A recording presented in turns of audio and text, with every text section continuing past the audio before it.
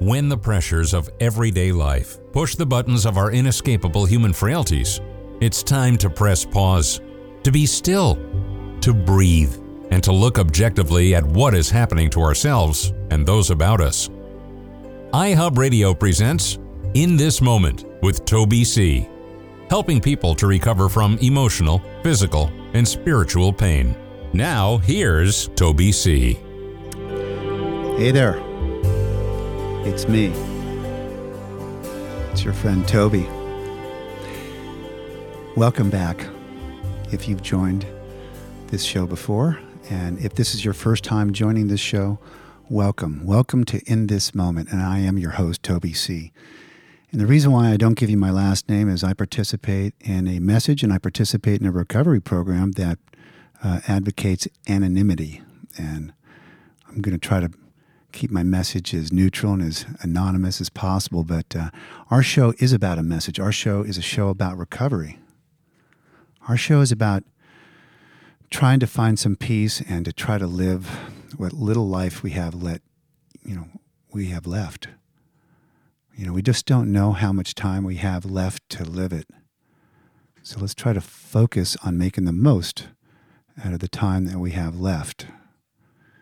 And the best way to make the most out of the time that we have left on this earth is to try to get over our past and to stop worrying about the future and to stay in the present moment. And that's why our show is called In This Moment. And this is a show, I'm going to talk to you today as if it's just you and me. We're alone in a room. I do work in recovery. I am a member of a couple of 12-step programs, and I'm used to doing work with other men and women, mostly men. And I'm going to try to tailor our program today as if I was alone with you in a room and we're just talking about recovery. And our program is very much about recovery. Recovery from what? Well, I'm going to tell you, we are going to be using a couple of publications throughout our show. We're going to be using the Big Book of Alcoholics Anonymous, and we're going to be using the sister publication, the 12 Steps and 12 Traditions. But we're going to be using these two publications as a universal and timeless point of reference. Our program is not tailored necessarily to the recovering alcoholic, and our program is not necessarily tailored to alcoholism per se.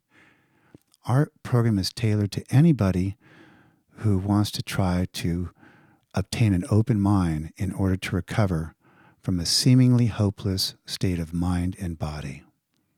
How about that? That's for everybody.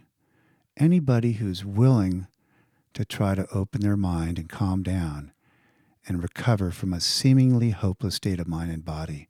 Maybe that's you. Maybe it's someone that you love. Maybe it's somebody that you really are concerned about and you see them struggling. Our program, we're not going to have any call-ins or any guest appearances on this show during this hour. We have a lot of material to cover, and we're going to be getting right down to our subject of recovery. Our subject today is overcoming deception, and it's going to be involving the analysis of overcoming the practice of deception and why many of us practice deception in many of its subtle forms, destructive and subtle forms, and also overcoming deception that others may practice that we find and discover ultimately have harmed us. Sometimes that deception is in the form of a message. Sometimes the deception is in the form of an act or lack thereof. So our program we're going to be talking about calm and unity. These are a couple of the basic ingredients of recovery, calm and unity. And we are going to be talking about the subject of overcoming deception. We're going to be talking about the problems with deception and some of the problems in overcoming deception. And of course, we're going to be talking about the solution and the answer to deception and the answer and the solution to overcoming deception. And if we have time, which we always do, we're going to have an exercise called the imagination exercise, where we're going to try to point our imagination toward the right objectives. to try to point our imagination toward the right objectives. So let's talk about recovery for a minute. Recovery from the 12-step method that I've been practicing for the past 10 years is the 12-step method of recovery is not a psychological program. It's not a self-help program. It's a program where people experience something called a psychic change, not a psychological change. Psychic, as in, the psychic, the person that reads the crystal ball, the spiritual practices or the practitioners. This is going to be a psychic change. We often find in recovery, many of us who struggle, and we find ourselves in the endless revolving door of recovery, that perhaps we're suffering from an illness which only a spiritual experience will conquer. That's a quote out of the Big Book, page 44. I think it's in Bill's story, or the doctor's opinion. So you or your loved one, did you ever think about that? Maybe suffering from a condition which only a spiritual experience will conquer. That means you can continue going to rehabs and throwing money at this disease, this mental and spiritual, and for many of us, a physical illness. Or we can try to calm down and tap in to the real spiritual healing that's available for many of us in the 12-step program of recovery.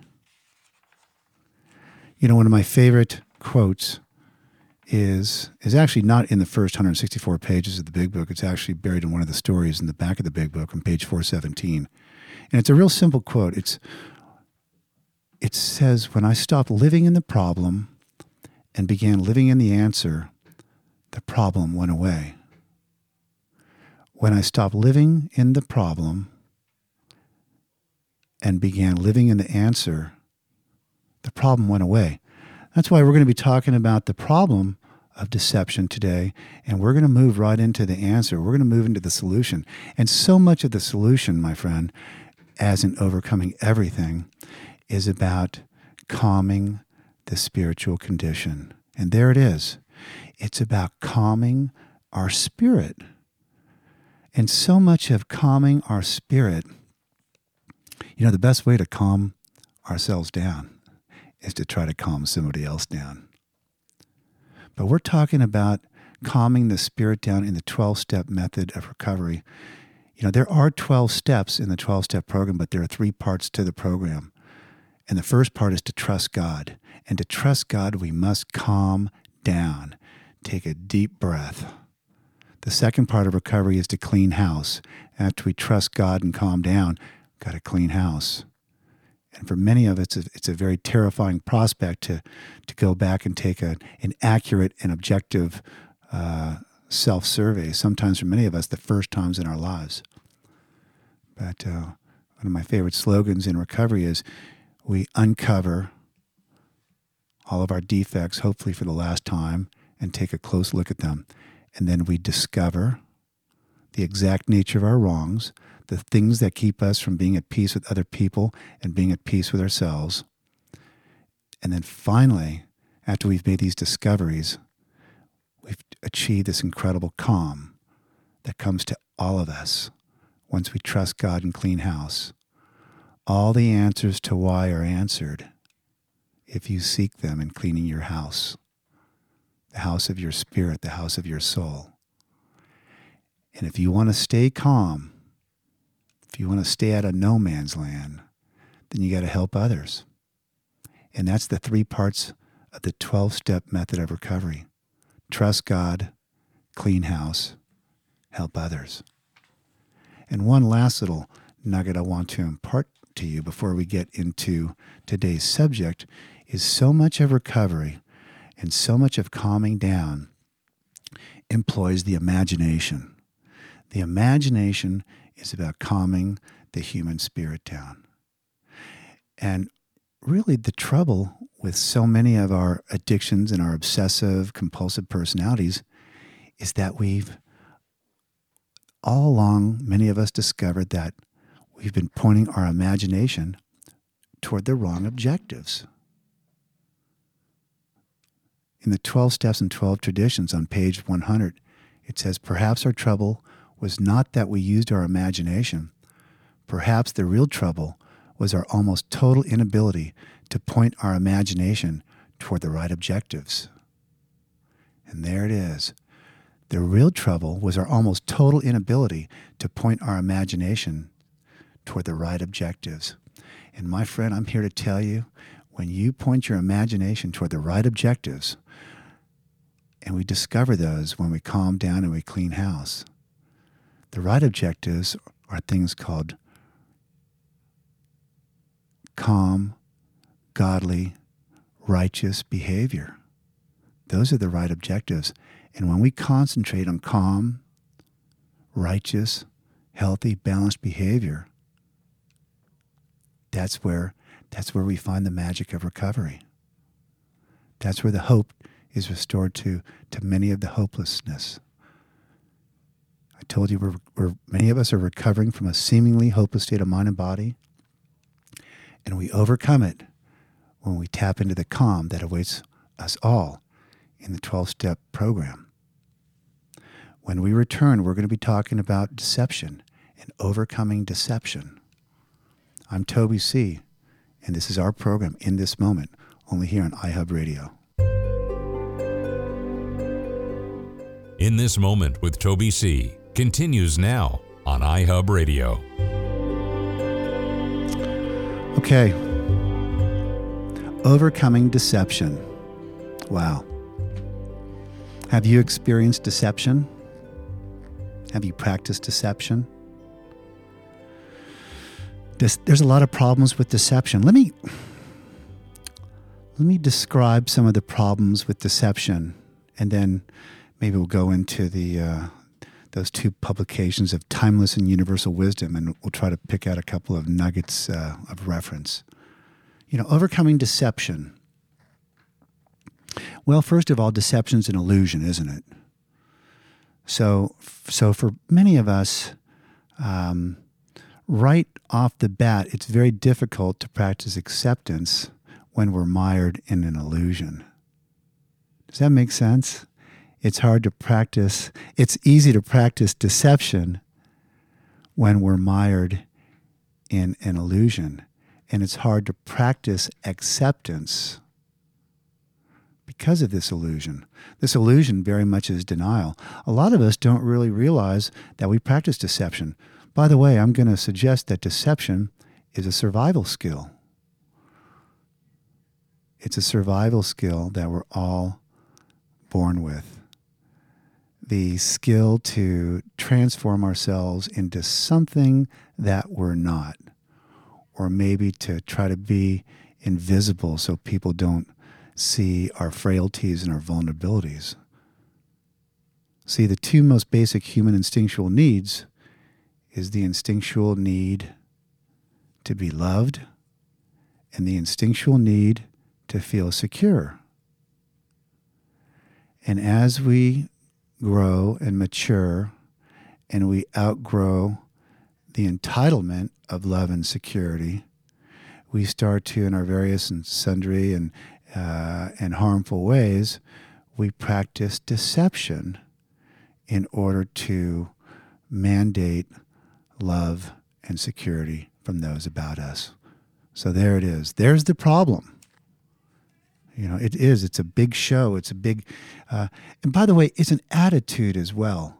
Deception is an attitude. It's an attitude of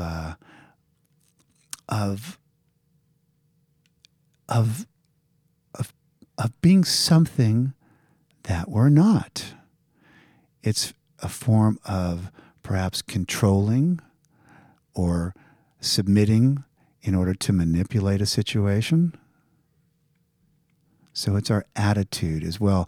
And quite often in the realm of this denial and this attitude of deception, we create great harm. We harm ourselves and we especially harm others. We deprive others of their material and their property. We deprive people of their emotional well-being. We deprive so many of so much through practicing deception, yet we're not even aware of it. Some of us do become aware of it. I know that when I finally became aware of my deception and I couldn't handle it any longer, I experienced something called shame. And shame for Toby is a great reason to go out and drink and use and get loaded and act out. Don't forget, drinking and using and gambling and sex and compulsive shopping and overeating and all of that stuff, it's a form of acting out. For some of us, because we just can't put the show of deception on any longer. That certainly makes sense. Deception is about discouraging others. It's about telling people they need not do this because you can do it better. Or your experience is that they'll never be able to do it. And most importantly, deception. Deception is a fear. There is a fear behind deception, and don't you think otherwise? Let me give you an idea of some of the forms of fear.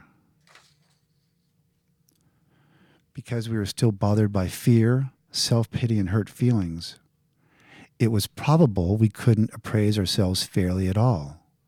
I'm going to read that again. Because we were still bothered by fear, self-pity, and hurt feelings, it was probable we couldn't appraise ourselves fairly at all. What they're talking about in that quote from the 12 Steps and 12 Traditions on page 59 on step 5, what they're talking about, the biggest deception that we practice is with ourselves. And the litmus test of deception of ourselves is when we finally go in there and we calm down and we try to trust the process. Remember, trust God. And we go in there and we clean house and we do a 4-step inventory. And we try, for many of us, for the first times, to make an accurate self-survey. And I'm telling you, my friends, the reason why it's suggested that you find a spiritual advisor or a sponsor or a trusted friend before you clean house, and especially before you do the 4-step inventories, is it's important to have another objective soul involved, because we cannot accurately survey ourselves. Because fear and self-pity and hurt feelings are in the way of us being truthful and honest to ourselves. Remember that the chief activator of our defects, and that includes deception, has been self-centered fear. Primarily fear that we would lose something we already possessed, or we would fail to get something we demanded. It's a fear, and the fear promotes deception of ourselves and others. Here's another nugget out of the big book, How It Works. We read this quite often. Driven by 100 forms of fear, self-delusion, self-seeking, and self-pity, we step on the toes of our fellows, and they retaliate. Well, I have a feeling that we step on the toes of our fellows. One form of stepping on the toes of our fellows is by practicing deception. Even though our motives were good, we often found that we placed ourselves in a position to be hurt by others. We set ourselves up by practicing deception. And I'm telling you, fear is probably the biggest propellant of deception. Just ahead, we're going to be talking about the solution to overcoming deception, or the propensity to practice deception.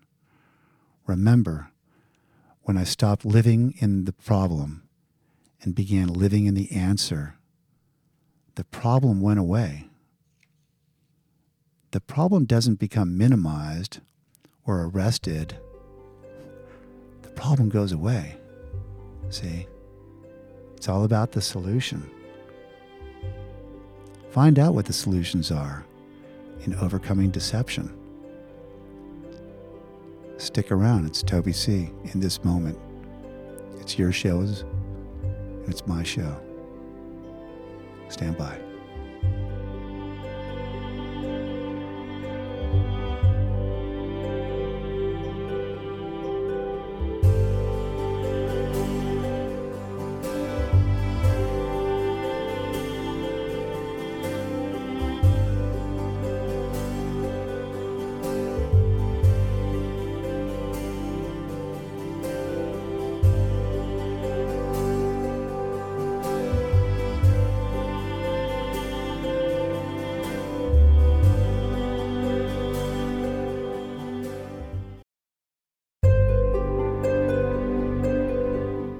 In this moment, helping to open hearts and minds that allow for the mysterious, powerful, enduring, and proven alternative to destructive behavior.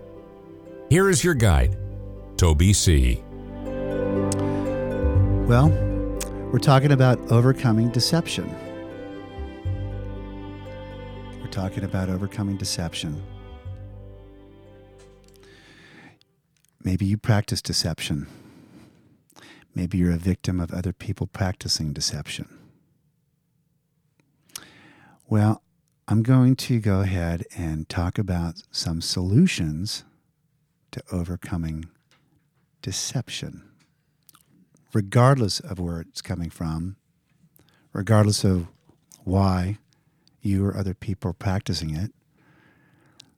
And probably one of the tools I'd like to open up to you, I already let it out, is open-mindedness. Open-mindedness is really one of the best ways to combating fear. And fear is the narrow mind. And the narrow mind tells us or others that I must spin this story. I must spin this image. I must make this person believe this particular act. If we're calm and our mind is open, there's not going to be this urge to put on this production. What's the purpose for putting on the production? Let me tell you, one of the beautiful tools about cleaning house in the 12-step program is we move from narrow-mindedness into open-mindedness. And the way we move from narrow-mindedness into open-mindedness is by calming down and trusting God and trusting the process. And in cleaning house, in the 4th step inventories of the 12-step method, is we make a profound discovery. Many of us, including yours truly, make a very profound discovery in the 4th-step resentment inventory, especially in the 4th column. And the discovery is that most, if not everybody in the world around us, is to some degree or another not well. They're sick. They're not well.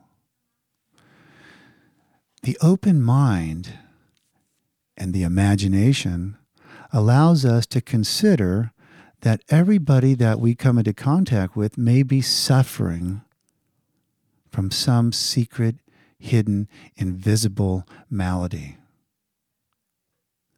Now, let me give you an example.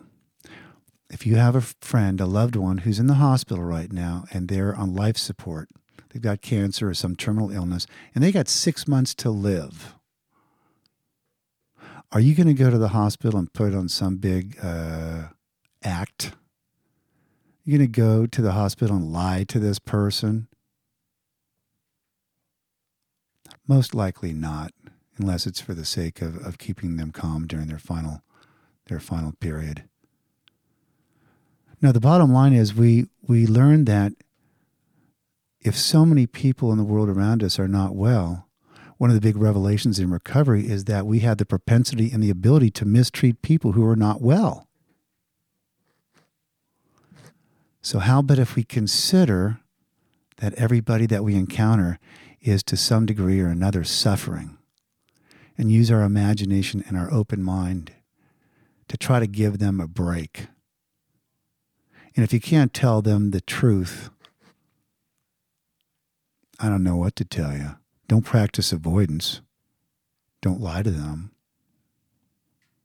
By the way, and I have to tell you, one little nugget I discovered in recovery is when many of us, when the fog is lifted and we come to our senses in recovery, many of us move into brutal truthfulness and honesty.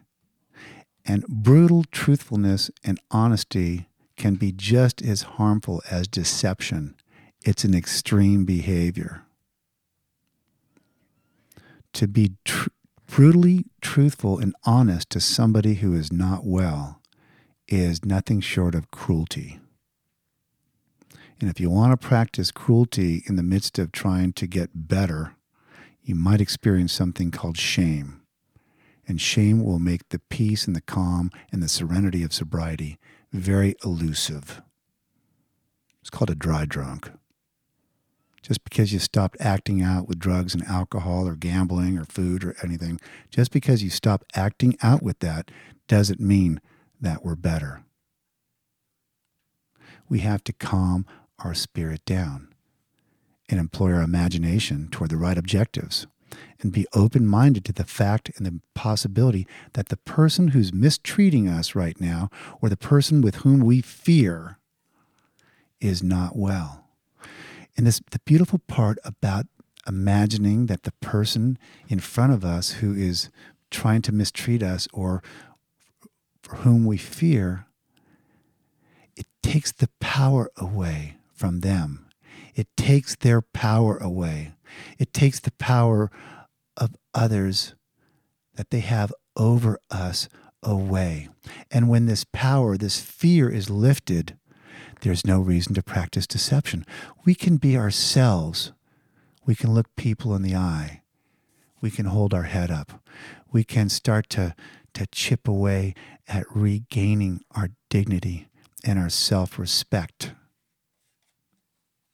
Many of us who practice deception or are victims of other people's deception have little, if any, self-esteem left. We have no dignity and no self-respect. When you ain't got nothing, you ain't got nothing to lose. Well, I'll tell you, when you recover and calm down, you are going to have something. You are going to finally discover what your truth is. You're going to finally be able to be honest for the first time in your life. By the way, the opposite of deception for many people is honesty. And another term for honesty is to calm down. To just calm your spirit down. To not have a reason to BS people. To not have a reason to practice deception. To not have a reason to put on this big act, this major production. You phony. You don't need to do that anymore. Why? Because you're calm. And you got calm, and you will get calm once you put your hand in the hand of the man and you trust God and clean house. And I'm here to tell you, the third part is if you want to stay calm and if you want to stay away from practicing deception, help others. The best way to overcome practicing deception is help another person overcome practicing deception, which is another way of saying if you want to stay calm, focus your attention on helping another person stay calm. How about that for a solution? And I'm here to tell you, the time of focusing our attention on another suffering soul to calm them down is minuscule. You are going to get so much time back when you stop acting out, when you stop drinking and using and sexing and eating and gambling and all this nonsense, when you stop preparing for the act, when you stop acting, and when you stop recovering from the action, you're going to have so much time on your hands. And all you got to do is take a little fraction of all this time you've got and focus it on being helpful to another person. And don't forget, there's a big difference between helping somebody and being helpful. There is nothing more pure and helpful than focusing our time and attention on another suffering soul and trying to be helpful in them overcoming their defect. And if their defect is deception, you might be an expert on that particular subject. And lo and behold, if you're helpful to this suffering soul overcoming deception, just in the practice of these spiritual exercises called the 12 steps, you're going to continue calming down, or you will continue to stay calm. And all the reasons, all the compelling arguments to put on this major production and practice deception will leave you. It will leave you. Fear of people and of economic insecurity will leave us. That's in the promises right after step 9. It's about fear of people and economic insecurity. Remember those two instinctual needs, love and security? So there's the deal. Isn't that easy? Honesty is calming down. Honesty, and it only happens in the state of calm. Honesty is about being able to discern right from wrong. Honesty, and it only happens in the state of calm, is the ability to act righteously or unrighteously instead of self-righteously. Self-righteous behavior is unrighteous behavior. Righteous behavior is we know what is good, and we can only tap into what is good when we're calm. And it's a discipline. It's a discipline, staying calm and staying sane and staying balanced. It's about paying attention to people differently too. When we practice deception, or we allow others to practice deception on us, it's a form of paying attention to people. Remember, and paying attention is also a form of using our imagination. And in recovery, when we calm down, we learn how to point our imagination toward the right objectives. And the right objective is to not harm another soul. I don't know if you know what God's will is for you, but I know what God's will is for me today. God's will for me is to get along and be peaceful with everybody that I come into contact with today. And in doing so, I might have a chance at getting along better with myself today. That's what I think God's will is. God's will is for me to get along with my fellow man, and in doing so, have a better, peaceful relationship with myself. And it happens in the love triangle of recovery. When two people are studying spiritual principles, there's a third spirit in that room. It's called the love triangle of recovery, of mind, body, and spirit. There's so much more. Oh my God, there's so much more. We're going to be doing the imagination exercises here shortly, so stick around, stay calm. I'm Toby C. in this moment. In a world of overstimulation, you've arrived in a safe and calming space. This is In This Moment with Toby C. on iHub Radio. Hey, I hope you've gotten something out of our program today, our show on overcoming deception. Overcoming deception. To thine own self be true. My goodness. And I got to tell you, one of the best ways to overcoming anything is to calm down. Is to calm down and take a look at what's in front of you. And only in a state of calm can we start to look at what's right with the situation in front of us instead of what's wrong with the situation in front of us.